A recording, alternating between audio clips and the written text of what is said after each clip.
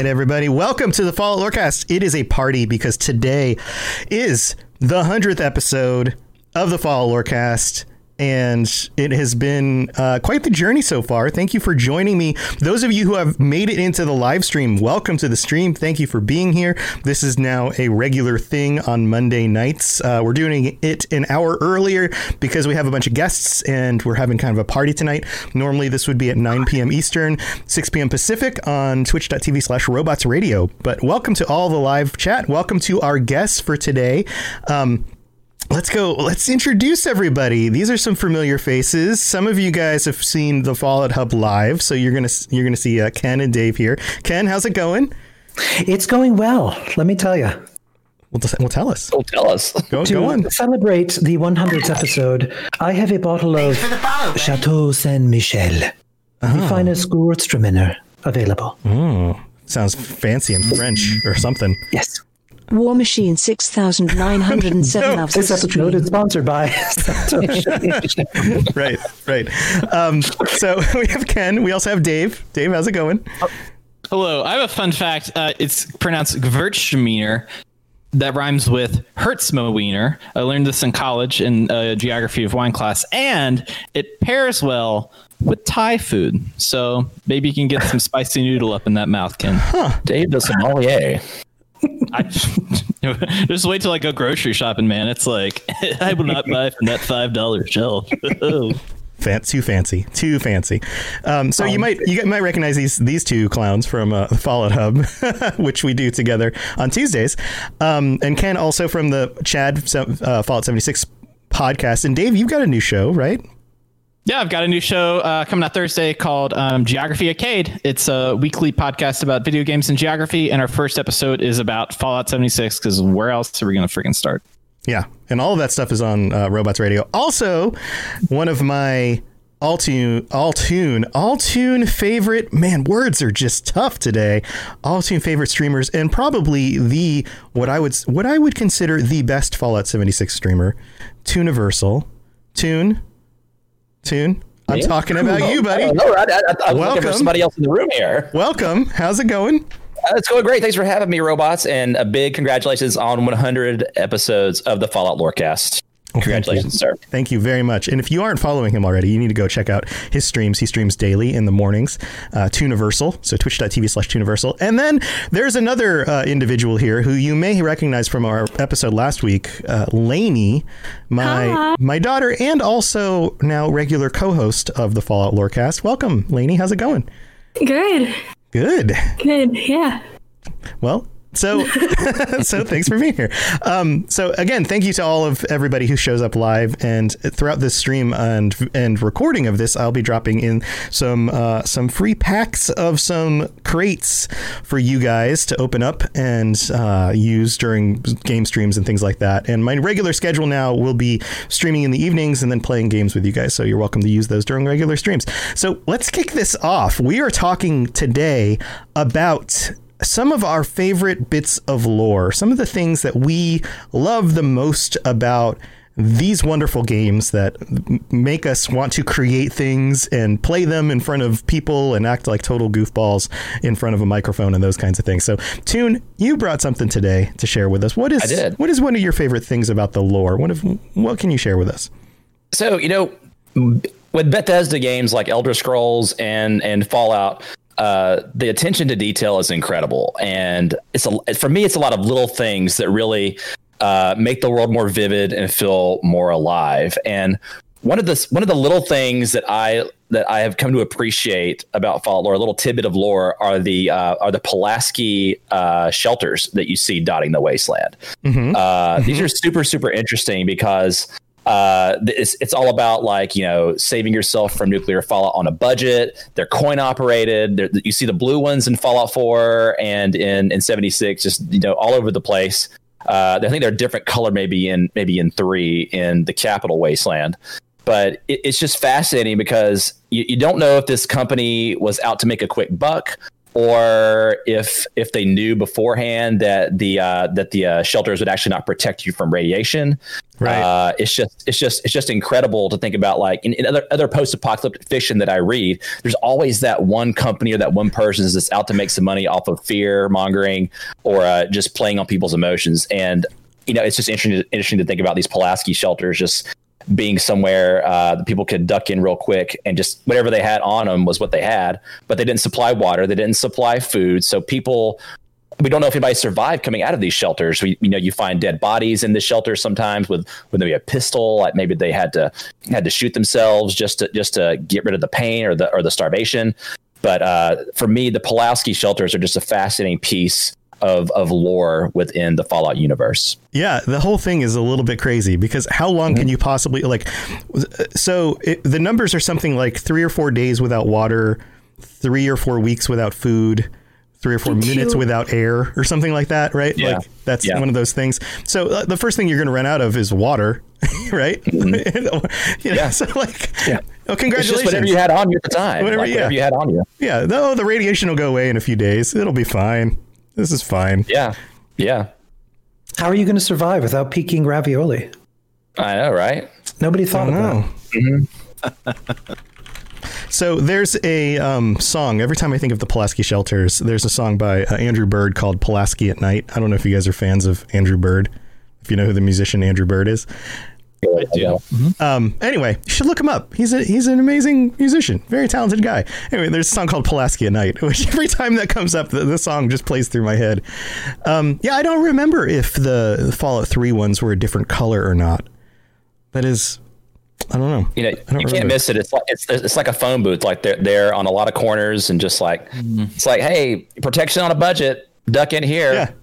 You might survive. We don't know. We haven't tested these, but yeah.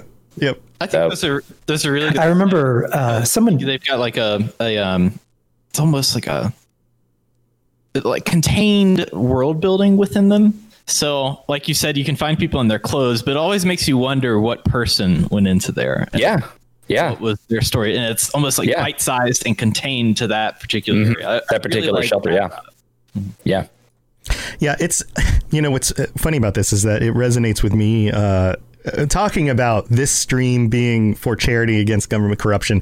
Like, this sounds like it's right out of one of our headlines from today, right? This whole fires in California or double hurricane coming to hit the southeast, get in a Pulaski shelter today. We haven't tested it out, but it'll be fine. You'll survive. Takes cash or credit card. Right. You pay like $100 on your credit card. The thing opens up and lets you in. You get inside and then you look around and go, so now what? This is fine. This is fine. Yeah. And then you're the dog with the world burning around you. Right. Yeah. Yeah. Yeah. I need to do an episode on those. I need to look into it. I'm sure there's some lore. I bet there are some, somewhere there's got to be information about the company behind it. There's so much information buried in these games. There has to be a terminal somewhere that talks about it, or at least a story where someone relates to so I went into the Pulaski shelter and then that was a dumb idea. So I left and now I'm in this building and these are my final words or, something like that. So I remember some YouTuber eons ago had done an experiment where they went into it and they, tested to see if it would actually protect you from radiation, just with nuke mines thrown around the exterior. And of course it doesn't. Of course it doesn't. Yeah. Also with the Fallout 3 launch, when they did those prepare for the future videos, they had a really sleazy car salesman-y kind of guy who introduced the Pulaski shelters before transitioning to Jangles, the Moon Monkey, and Captain Cosmos. Nice. Yeah, that's exactly the kind of personality that would be advertising that kind of thing, for sure. Well, thanks, June. This was a fun thing. I definitely have to look up more about this on a future episode. Lainey, let's put some let's put that down in the old reservoir, the old noggin there for future potential topics. Lainey, do you remember anything about the Pulaski shelters? Is this something that you remember coming across? Nothing in particular, just that they exist, really. Yeah, I mean, they're just kind of these little things that you don't pay any attention to until you, like Toon says, like you come up on one and you actually think about it and go, how is this useful? You're just like, what? Yeah, totally. All right, Dave, what are you talking about? What's one of your favorite things about the lore? One of my favorite things about the war. Let's see. I'm debating between Fire Breathers and the Pit, but I went to Pittsburgh maybe 2 months ago, so I want to talk about the Pit. The Pit is probably one of the best contained Fallout stories in the world. So essentially, you're going into the city, which, by the way, is in Appalachia. So maybe in the future, that's my theories out there.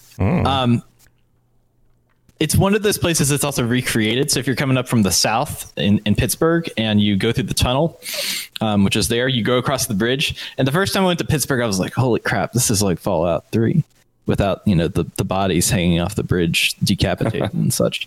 The story itself is so ingrained in the culture of Pittsburgh, like with the steel production being the last one in the wasteland, with this class system that's been worked into. You have these slave workers, you have the kind of upper class raiders that are forcing them to work. There's this rebellion against them. There's problems with people working in the area. And then you've got this, like, the lore behind that is like some like Warhammer 40K level stuff where they walked into that town and it was called like the Great Scourge or something. And the Brotherhood of Steel just like wrecked it all and obliterated it all.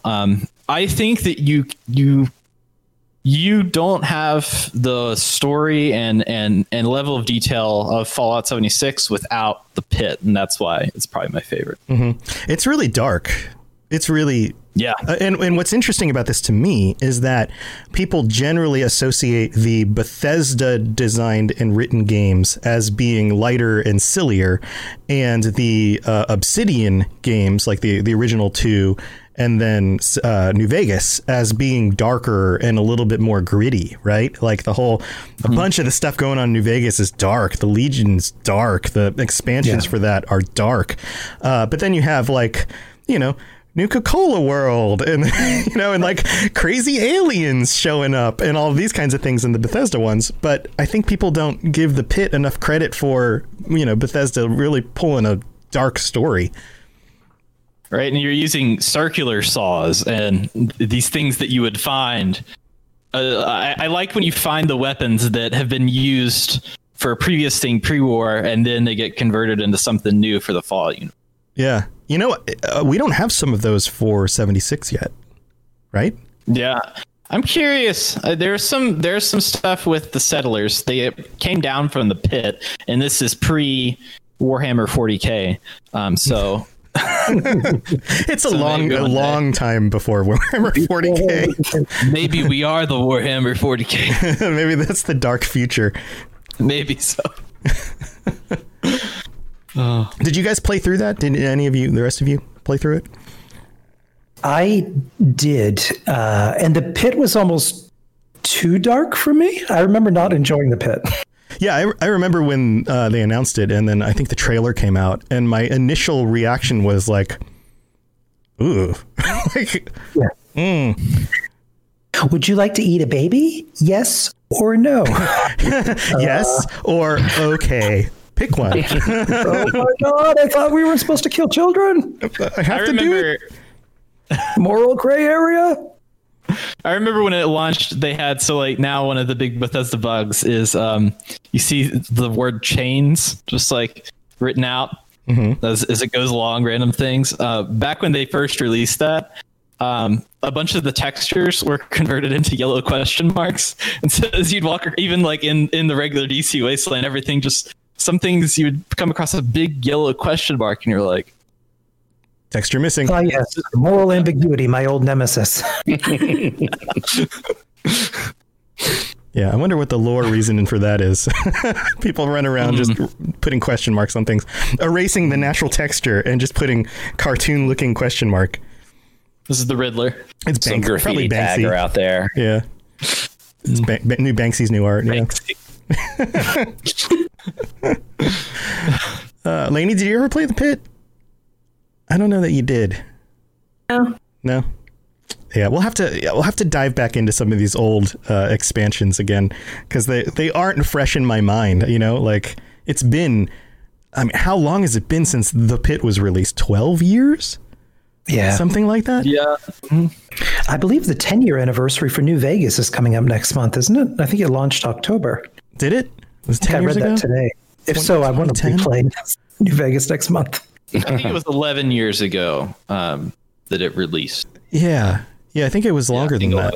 Yeah, I tried to jump back into it with some mods and only got so far until it just started crashing on me, and then I was like, "Oh, great. Okay. This is the experience." So, cool. It's a good experience, though. It's a good the mods crashing everything experience. Yeah. That's a great experience. Speaking of our favorite lore, and I no Fallout discussion can be really had without talking about the bugs and the crashes. One of my first playthroughs was completely wrecked. Fallout 3. I was playing through Fallout 3, and remember in Fallout 3 you're in the Capital Waste. There's all those raised highways interconnecting and kind of over, and they're kind of broken up, and there's places you can go on them, and people are bunkered down up in them and those kinds of things. And there was a bug that I found where it had been a few hours since it autosaved, because I was just walking around out in the wastes and worked my way up onto one of those like raised highways and hadn't saved it recently. And then all of a sudden, for no reason, I wasn't jumping over geometry. I was just walking. My character just fell through the road, and I plummeted like 50 feet to my death. And then it was like, meh. You died, but for some reason I think I like auto saved it like right as it started to happen.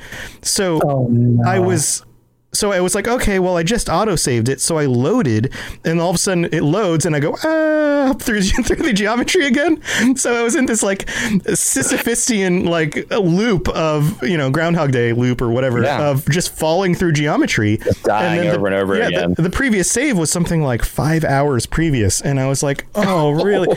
Yeah. So it killed my experience for about a week or two until I was like, okay, I'll go back and play through that 5 hours again. And then eventually continued the game. But yeah, had that actually taken hold, I would have just given up. And I was almost at that point. But it was one of those games where enough people were playing it, and I was like, okay, people are saying this is good. I need to get back into it. I need to get past where I was. I was only maybe, 15 or 20 hours in at the time. So yeah, and then eventually was able to complete it. But yeah. If you liked Tranquility Lane, you will love Purgatory Falls. Purgatory Falls. I need to go back into that game and try to figure out where that location is, because I bet you can still fall through the ground if you just happen to step on a certain spot where like the geometry is just at the wrong angle and you just kind of clip. Right. Yeah. So that's my favorite bit of lore. Ken, I know you've got something really fun for us. I do. Ken is in a very particular mood. During the pre-show, he popped in and sounded like a creepy old man because I couldn't see him on camera, and he was like, "Hello." So, voice actors. So, what are you bringing, Ken? What are we talking about? Put your tinfoil hats on, fellas, because we are going quite deep. How deep? I received a mysterious envelope shoved under my door. It read Virtual Strategic Solutions.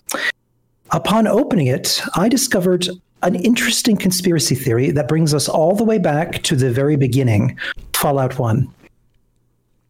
Back in Fallout 1, is you are reading through the manual, you read a little bit about the work of Vault-Tec Research Group, along with Virtual Strategic Solutions, creating the SimTech 5000.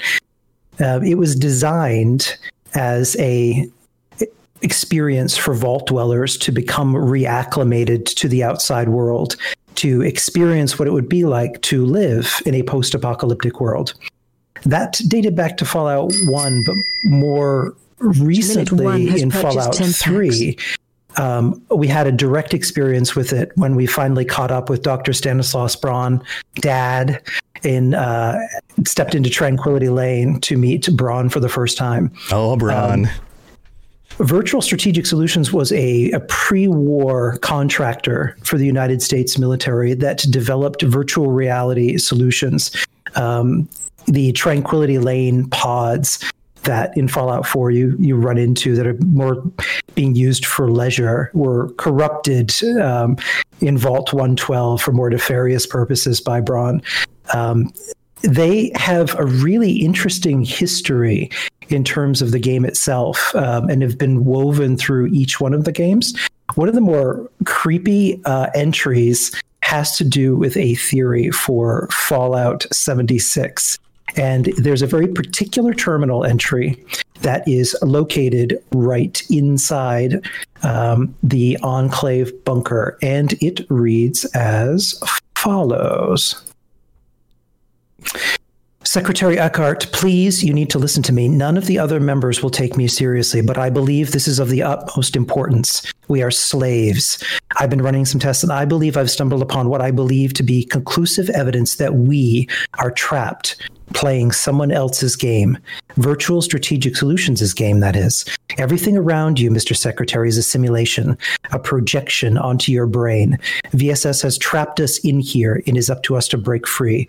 The key to our escape, I believe, lies in a small town in what we perceive to be China. It's the link to VSS's external network. If we destroy it, it will shut down the simulation. I believe finally we will be free. I cannot tell you exactly why we've been imprisoned. Perhaps this is a test by the upper ranks to make us earn our way into their good graces. Perhaps VSS has trapped us in here to prevent the Enclave from stopping whatever nefarious acts they're currently visiting about the world in our absence. But we must do something, Mr. Secretary. To fail to act is to give up the only thing that makes us men, our freedom. That's some Matrix level stuff right there. There's been a long-running kind of fan theory because of some incongruities with Fallout 76, especially when we get into kind of Atom Shop drops, which technically should not exist timeline-wise. Yeah, so like communist power armor and things like that. Yeah. Yeah. Ranger armor. Yeah, that kind of stuff that just doesn't make sense timeline-wise, that fans are wondering if 76 and some of its odd incongruities are part of a simulation. But mentioning China as being a failsafe to shut down the experiment if it's destroyed. Also in Tranquility Lane, the way that we get out, if you don't assist Braun, is to find that failsafe sequence that just involves kind of manipulating and touching objects to escape. That kind of creepy tinfoil hat matrixy stuff is one of my favorite bits of lore. Yeah, that's awesome. That's awesome. It's also one of those things that the developers do where they kind of break the fourth wall, and it's just a nod to you're playing a video game and some of the characters are figuring that out. Yep. You know, like when Ferret told us that they purposely do that to give us stuff to talk about and theorize about. It makes a lot of sense. Oh yeah, I'm sure there's and he even said that they write out bits of the lore and then they just delete things. It's not that they just remove them and keep them in a file somewhere. Sometimes they just delete them. And they just go, well, here's a hole, and there's no official answer anymore. It's gone. There's only one man on Earth who knows. Yeah, it's only like in the guy who wrote its head. It's not actually written down anywhere. That's amazing. It's also kind of cool from that stance of historically, that's what history does, right? Yeah. Like you get far enough for well, two things. History is always based on the perspective of the person who writes it, right? So the whole quote of like the victors write the history and all that kind of stuff. But really, it's also just anybody who was around who wrote it is going to have their own particular perspective on it. You know, that's why you have multiple versions of many historical stories. But also, if nobody's around to record it, it disappears.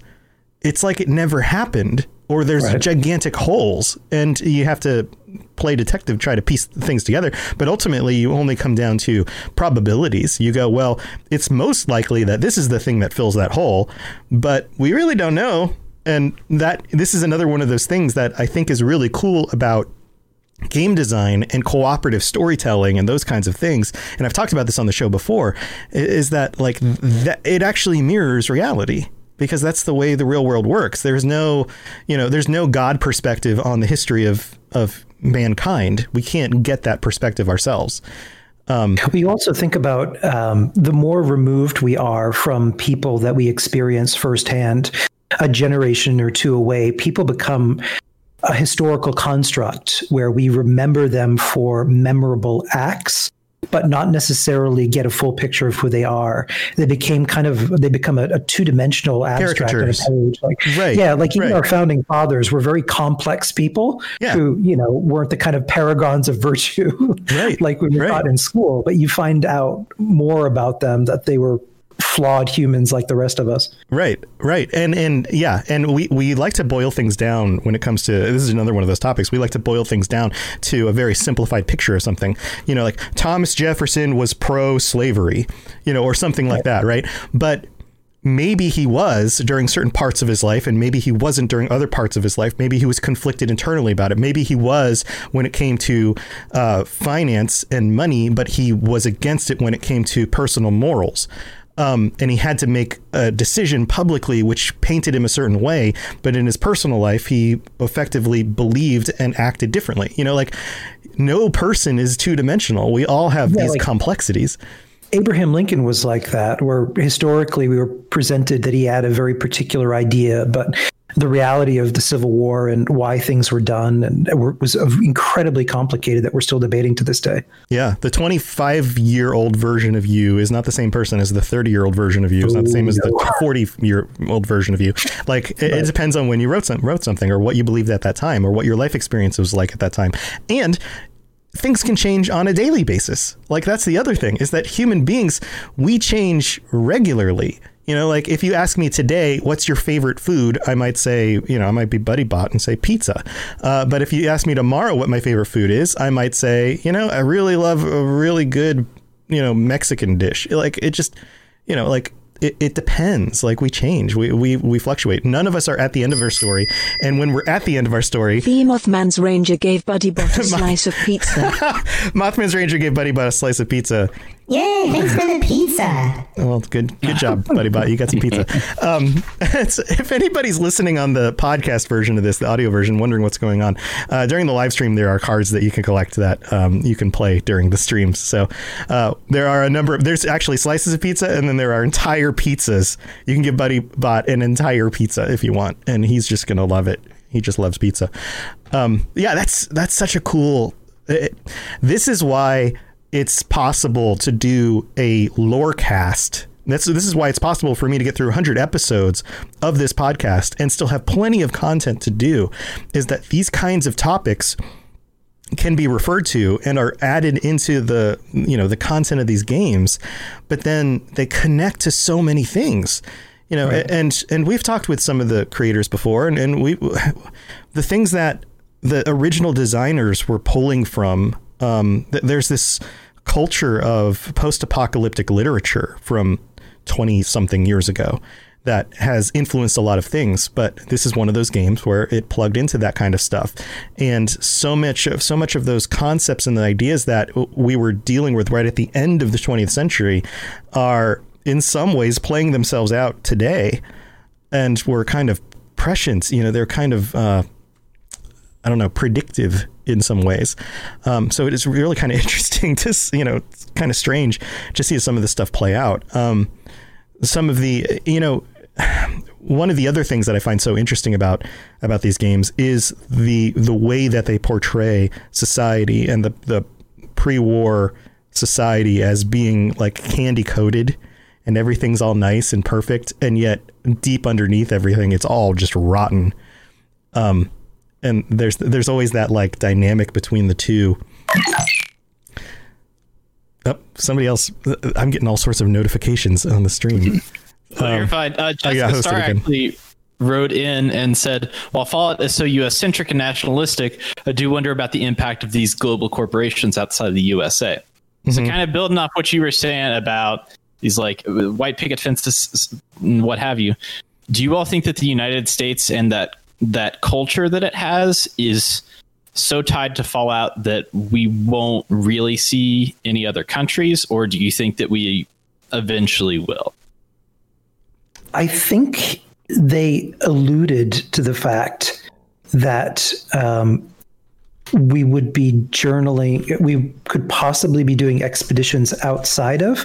I believe Jeff Gardner in the interview with the Netherlands stream at QuakeCon had mentioned that they're exploring ways to take us outside the United States. I could have sworn he said that. In which case, that would be amazing to be able to see other parts of the world in some fashion and be able to see what happened to them, create some really unique experiences. I think I'm curious. I'm sorry. To answer your question, the mainline games, I would be very surprised to see a mainline game come out that is primarily focused on an out of the US location. But with Fallout 76, they're opening themselves up to years of potential content. So I think it would be really cool to use Fallout 6 as a device to explore somewhere out of the US. I mean, they've already gone to space, so yeah, they've got that. I'm curious about the rest of the world and how much like the United States culture has influenced others. So is it going to be like if we go to a place like in Europe that is in that, I guess, Chinese Russia communist marketing campaign, are we going to see a lot more American stuff and everybody kind of being like, these god dang Americans, you know? I don't know what that accent was. I would love god dang Americans. I'm from the South, but I don't like America very much. I would love to see a European location, like we go to Germany or somewhere and see like division between like the American capitalists and like the communist influence on Europe trying to like win over Europe to their cause. And so you have like conflict, you have signs like picket signs left over from before the war. You have you show all of that conflict. Plus there's the resource wars and stuff that were going on, the fuel wars, and you have Europe and then you have the Middle East, so you can have some of the conflict going on there. You have a severe lack of oil, so I'm sure that you would have I'm just thinking about like what would the world have looked like in Europe in 2076, right? Like they're missing oil, so cars probably aren't used anymore. They had to get nuclear power from the US, but I'm sure it was very expensive. So you probably had the haves who had it, but you had the have-nots who don't. So were they back to like horses and buggies? Like what was society like for the last few decades before the bombs dropped in Europe? Bicycles. Yeah. You get some awesome juxtaposition there to have it almost be like England was. We're talking 1500s, 1600s, where there's a serious division between wealthy aristocratic people living semi-futuristic lives and people who are basically living like it's the Dark Ages. Yeah. Well, and one of the things that they do in Fallout is they take like a historical view of the future. So in the US, it's the 50s and 60s projected into the future, right? But what if you go back to Europe and it's like Victorian times projected into the future? That would be amazing. That would be so cool. That would be, stylistically, that would be great. All right. So we do know that some of the developers at Bethesda do listen to our shows. So, guys, we've got some ideas for you. You know who to contact. Ferret, take notes. I'm sure they're like, yeah, we already had that idea. Good one. I'm sure they're like, yeah, we're paid. You're not. We're paid to do this, and that idea is already 12 years old. Thanks for coming up with it anyway. Thank you. What other kinds of things do you think we would see out in the rest of the world? I mean, you have other locations. You have South America. You have Canada. The U.S. took over Canada. Go ahead. Like depending on location, you know, for things that are in North America, a lot of them weather-wise are really like the climate is relatively the same around most of it. If you go to other places in the world, you would come across other situations where they have to deal with the weather in different ways. I think that would be really interesting to see people who live in the snow all the time. Things like that, how they've managed to survive even though it's a wasteland in, you know, freezing cold all the time, or whether it's a desert and it's super hot, you know, whatever the case may be. Yeah, Dave and I talked about this a little bit on the last Fallout Hub. We were talking about like changes they could make to Appalachia in 76, and one of them would be if they brought in like winter weather.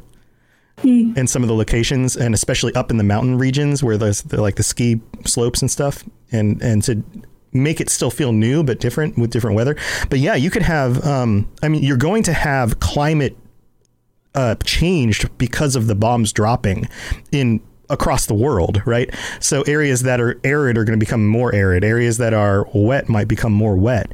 Areas that are cold might become colder. So yeah, you could have, like what is it like in Russia during this time period? Is it absolutely frozen? Is it going to be like playing Metro?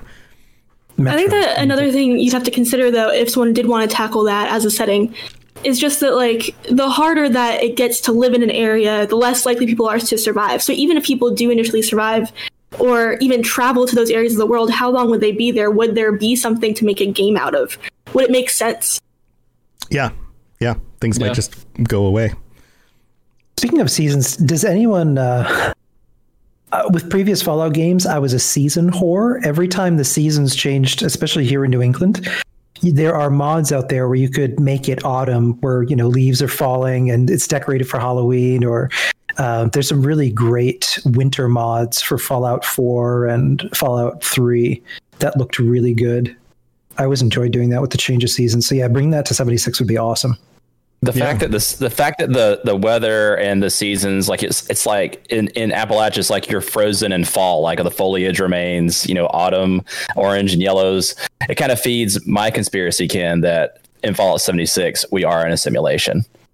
And the fact that you can fight Earl, the new Wendigo Colossus, over and over and over again. Right, or kill the Scorchbeast Queen over and over and over again, and yet never solve the Scorch problem. Yeah. Yeah, that does make sense. Toon, the Reign of Terror ends, and then 5 minutes later, when it gets killed again, the Reign of Terror ends. Yay, we did it! Yay, we did it! Just over and over and over. Have you seen my dad, Earl? I'm looking for my dad, Earl. So Toon Margaret is now on PC. You've upgraded. He's one of us now. Yep. Sorry, Dave. Boo. Hit. Have you considered installing like a Fallout 4 or Fallout 3 and putting some mods on it and playing that game? I played Fallout 4 with some mods on the Xbox. Like there's plenty of mods for it. And I did throw a couple in. One time I tried streaming Fallout 4 with a playable super mutant, and trying to talk like a super mutant the whole time was a daunting task, to say the least. Give us some of the super mutant. I've heard it. Talk about having sore throat after broadcast over and over again. That's amazing. Yes. We don't like sore throat. Yeah, Toon has I don't know, how do you do those cartoons? You do these like Machinima cartoon things.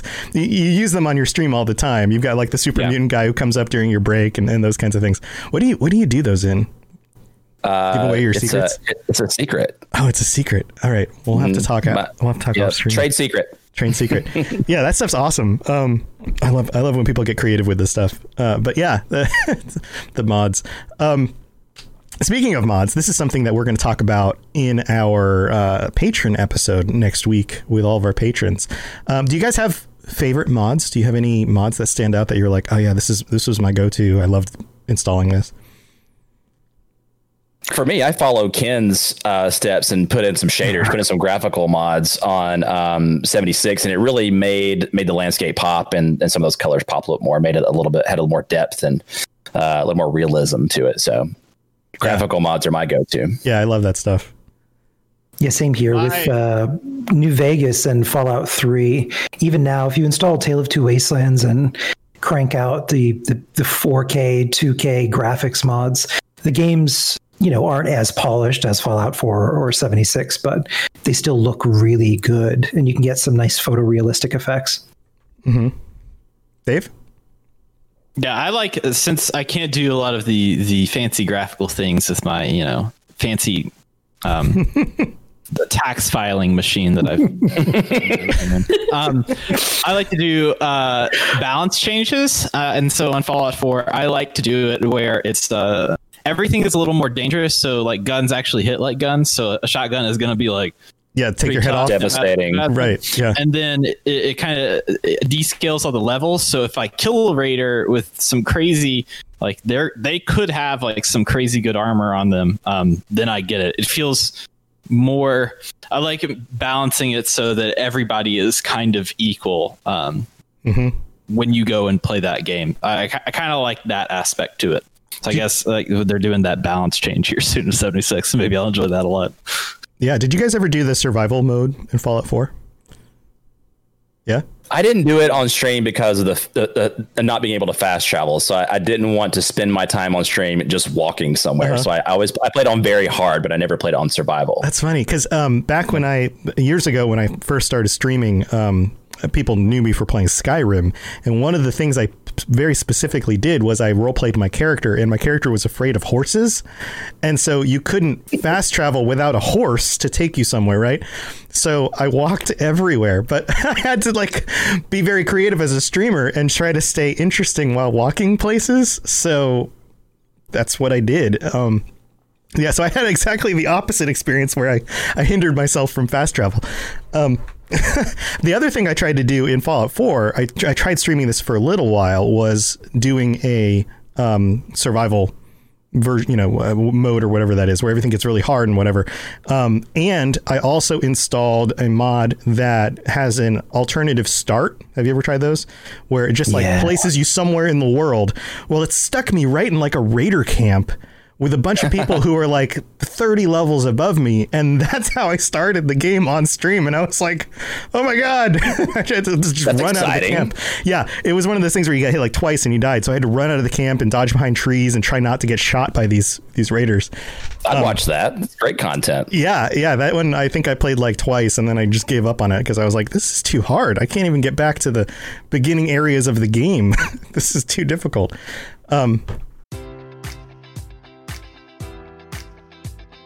Enjoy all your favorite sports like never before at BetMGM. Sign up using code Buckeye and receive up to $1,500 back in bonus bets if you don't win your first bet. When you register with BetMGM, you'll get instant access to a variety of parlay selection features, live betting options, and the best daily promotions in the business. And with BetMGM at your fingertips, every play and every game matters more than ever. Place your money line, prop, or parlay bets with the king of sportsbooks today. Sign up using code Buckeye and receive up to $1,500 back in bonus bets if you don't win your first bet.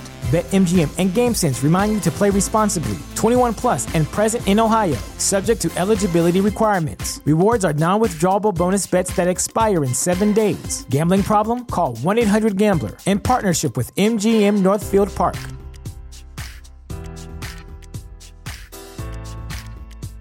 The future is a hefty responsibility and not one that we take lightly. But then taking things lightly has never been what Hefty is about. That's why we've created the Hefty Renew program that turns hard-to-recycle plastics into valuable resources like park benches and building materials.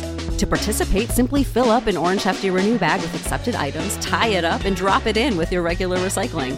That's it. It's that easy. It's time to rethink recycling with Renew. Particular valued resources may vary by geography. More info available at heftyrenew.com. Lainey, did you ever do mods? Did you ever play much with mods? Not in any of the early runs, but in Fallout 4 I did. What kinds of mods did you like? Mostly ones that made it feel like I was playing The Sims.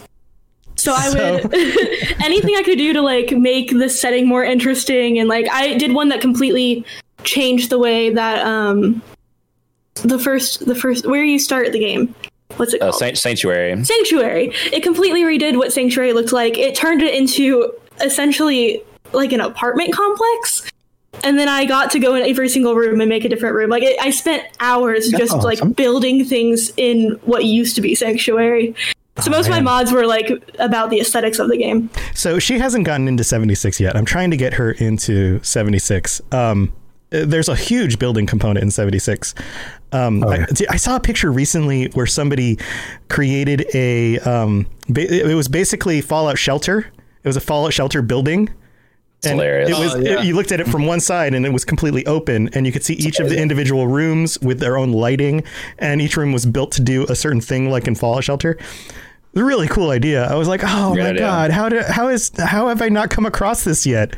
Why am I not making my own Fallout Shelter building? That sounds awesome.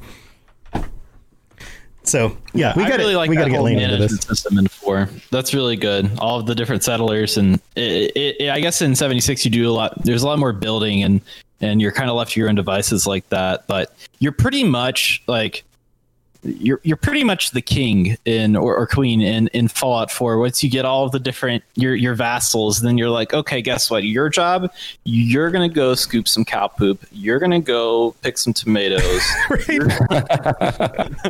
Like there's such a control that you have over it that it's. I haven't really seen that in a game, I guess, since like maybe Fable 2. Wow. No. Yeah. Yeah, speaking of Fable, there's a new Fable on the horizon. That's exciting. Yep. I saw that. That looks really good. Yeah. Fable was great. It was one of those games that really your character changed based on your decisions and stuff, which connects back to Fallout 3 with the whole morality system, which kind of went out the door at one point. I missed that, to be honest with you. Yeah, I kind of wish they would do that with 76 with the mutations, where it's like if you have a marsupial, it's like, okay, your feet are now kangaroo legs, or you have a pocket now. Right. Yeah, you have a little pocket. You can put a plush version of yourself in there. I kind of wish that the character appearances were more modified for those mutations. It's just like I wish that races, like being a ghoul or super mutant or so on and so forth. I want this is okay. So let's finish up the episode with some things that we would absolutely love for them to add to 76. And if I could choose anything at all, and it's a little bit out there, it would be that. It would be being able to make a character that's not a human in Fallout 76. War Machine 6971's bodybot to take over for 1 minute. Yeah, I want to be a super mutant. I want to. Or a robot. I want to be a robot. So thank you for the for using the BuddyBot one. You can't. BuddyBot doesn't take over the stream while we're recording a podcast, by the way, on the live channel. But when we get to the stream afterwards, when I'm playing a game, we can definitely do that. BuddyBot will start playing the game with us. What have you done, Tom? What have you done? What have I done? There's notes on some of these cards that say things like "doesn't work while recording a podcast," because you can't just have BuddyBot take over. Oh, Millet1 gave BuddyBot an entire pizza. Gave BuddyBot an entire pizza. I got an entire pizza? That's amazing. Thanks so much. Oh, BuddyBot. It looks like I'm doing his voice, but I just know what he's going to say ahead of time, and I just puppet speaking him. for him. Yeah, we talked about it last time. He is puppeteering you. He's puppeteering me. That's correct. So this is So for anybody who is not familiar with this, we have consolidated the lore. BuddyBot is in my brain. He's like a chip inside my head.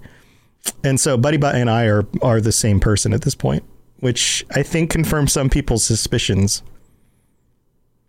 Maybe that's why it's robot with an S. Robots? Yes, it's plural. It's plural. Dual personality. Dual personality. Nice. All right, so that's what I would add to 76. What would you guys add to 76? It could be anything at all. It doesn't have to be reasonable. What would you add? I want to see a season of content where we have to fight aliens and like we get this new in-game boss we have to fight like a spaceship or something like that. And there's little aliens that populate, the area. You come across random encounters with the aliens. I think more alien content would be fantastic in Fallout 76 and a whole season surrounding that. Oh my God. Yes. The Zetans with their little Zetans, voices. That'd be great. That'd be so good. What about you guys, Dave? Ken? Outside of my race idea that which I stole with the different, which you stole. It's mine now because I'm the host. Show. It's my show. It's your show. It's my show. If I could pitch like a mode, a roguelike mode where you essentially like maybe it's from the Brotherhood of Steel something. You go to a gate and they're like, all right. You go out there and it's like heavily radiated. It's like the corner of the Fallout 4 map with the bomb where it dropped, and you got to go out there. And I forgot the name of that area. Yeah, the really irradiated area. Essentially like that. And it's like you go there, you get the resources. There's going to be crazy monsters. There's going to be all this different stuff. And it's not like a nuke where it's like sometimes it happens and you never know. Like it is a roguelike experience. The farther you go out, the harder it is. And then you got to bring that back. I think that would be a cool way to bump up that like survival element to the game. Yeah, that sounds awesome. I like that. I like roguelikes. I love playing through games where you have to incrementally get better at it, both through experience and through leveling. And you get further and further and further. I think that would be really cool. That's a really neat, I'll neat get idea. to work on it. We'll start. Thank you, Dave. Thank you. So we have some comments in here. Jessica Starr says off-map place anywhere build zone with mountain plains and caverns. That would be very cool. Off-camper expanded the map. The glowing sea. Thank you to eMarch. That was the glowing sea. Name of it, yeah. More adorable robots to be our friends, Jessica Starr says again. Chef says, I want to play as a Zeton. Zeton. That would be great. That would be amazing. You know what would be awesome is if, because you can talk in game with other people you run across, but if you're a Zeton, it automatically translates your voice into just gibberish. Just a voice modulator comes in. Right. It just sounds like, and like, what's the dialogue when they show up to the settlements?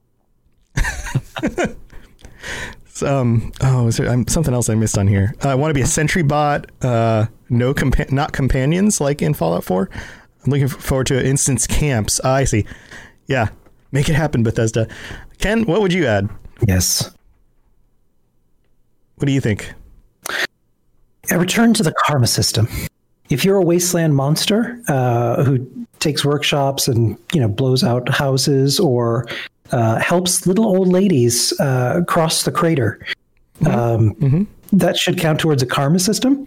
And then you either have raiders who come hunting you, or crazy old ladies who pummel you to death with rolling pins and canes. That would be awesome. Or if you're a known duper who's a terrible human being, or any of these other things that people are like, oh my God, these people are ruining the game. You only get matched up in games with other people who do the same things you do.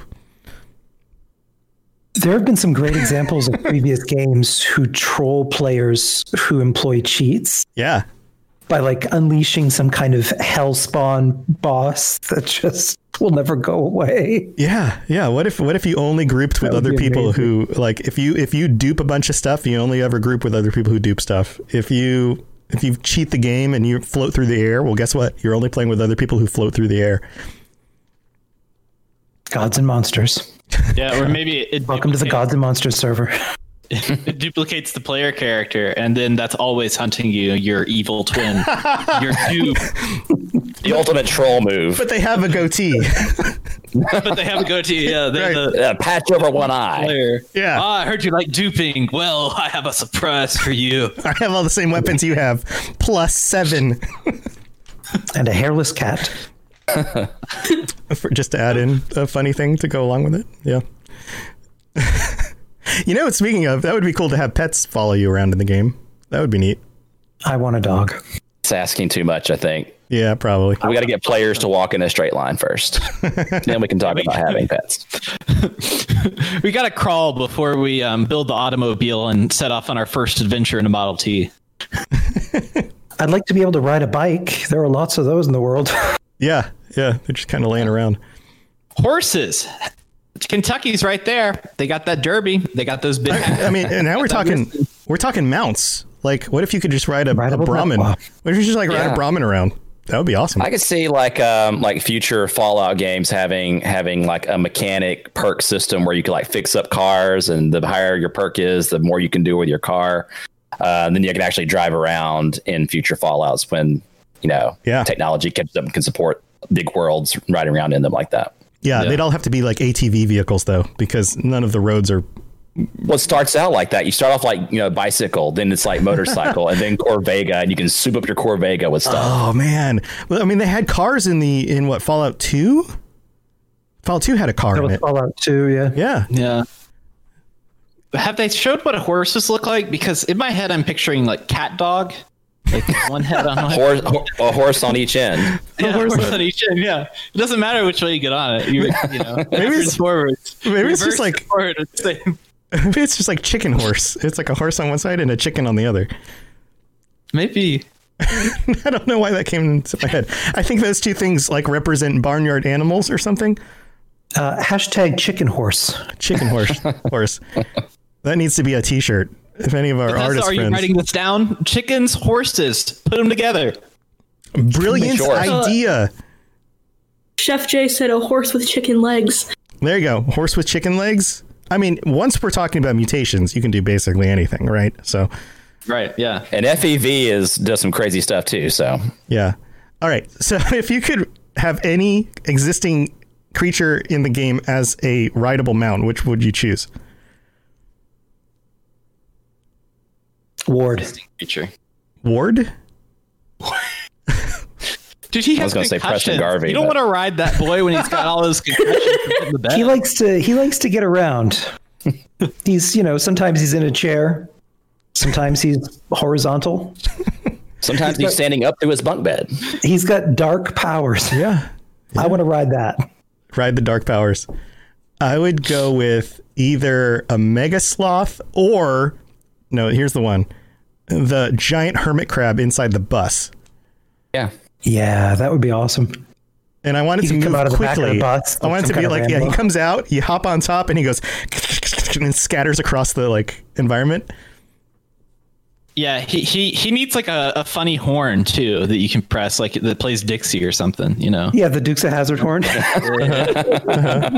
Or like it played, or like I don't think that's Cucaracha. appropriate anymore, but Yeah. Or what if you had like a giant rad roach that had a like Le Cucaracha horn? There you go. yeah, I like that. Yeah, Or 2 rad roaches, 1 for each foot. Yeah, with like roller reins. skates? Yeah, you like Just thinking that a pair of cave crickets on my feet, because those guys will kill anything. Yes. Give me some cave crickets. Yes. Or just to sit on the back of like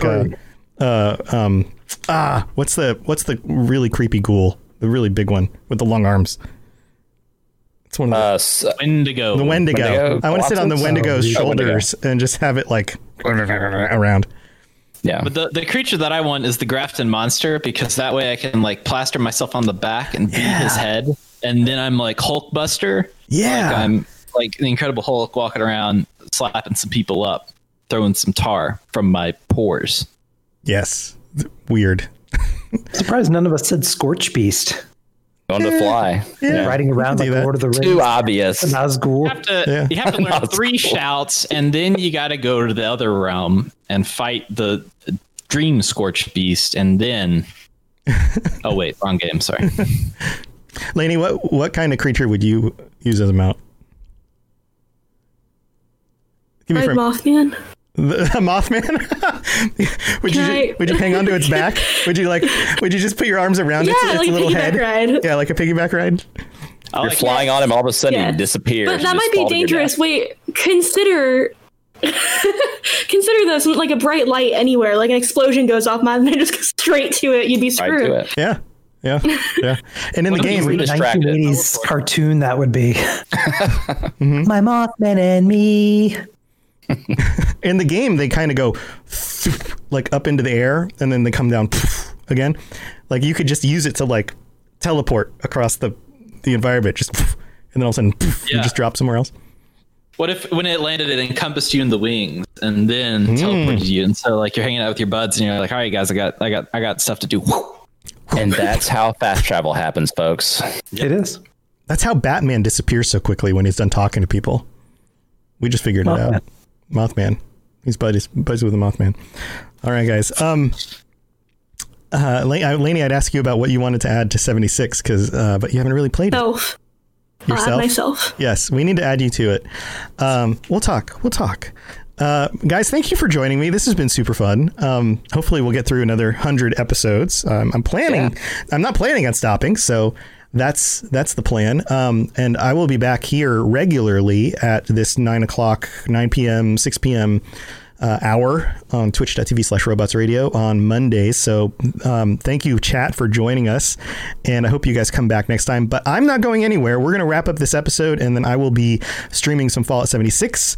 And you guys are welcome. I don't know if you're playing games tonight or if you have other plans, but you're welcome to join me as well. And we could go do some Meat Week or something or whatever. So I'll be knocking that out. The Mothman's Ranger is freaking out. Mothman's Ranger is freaking out.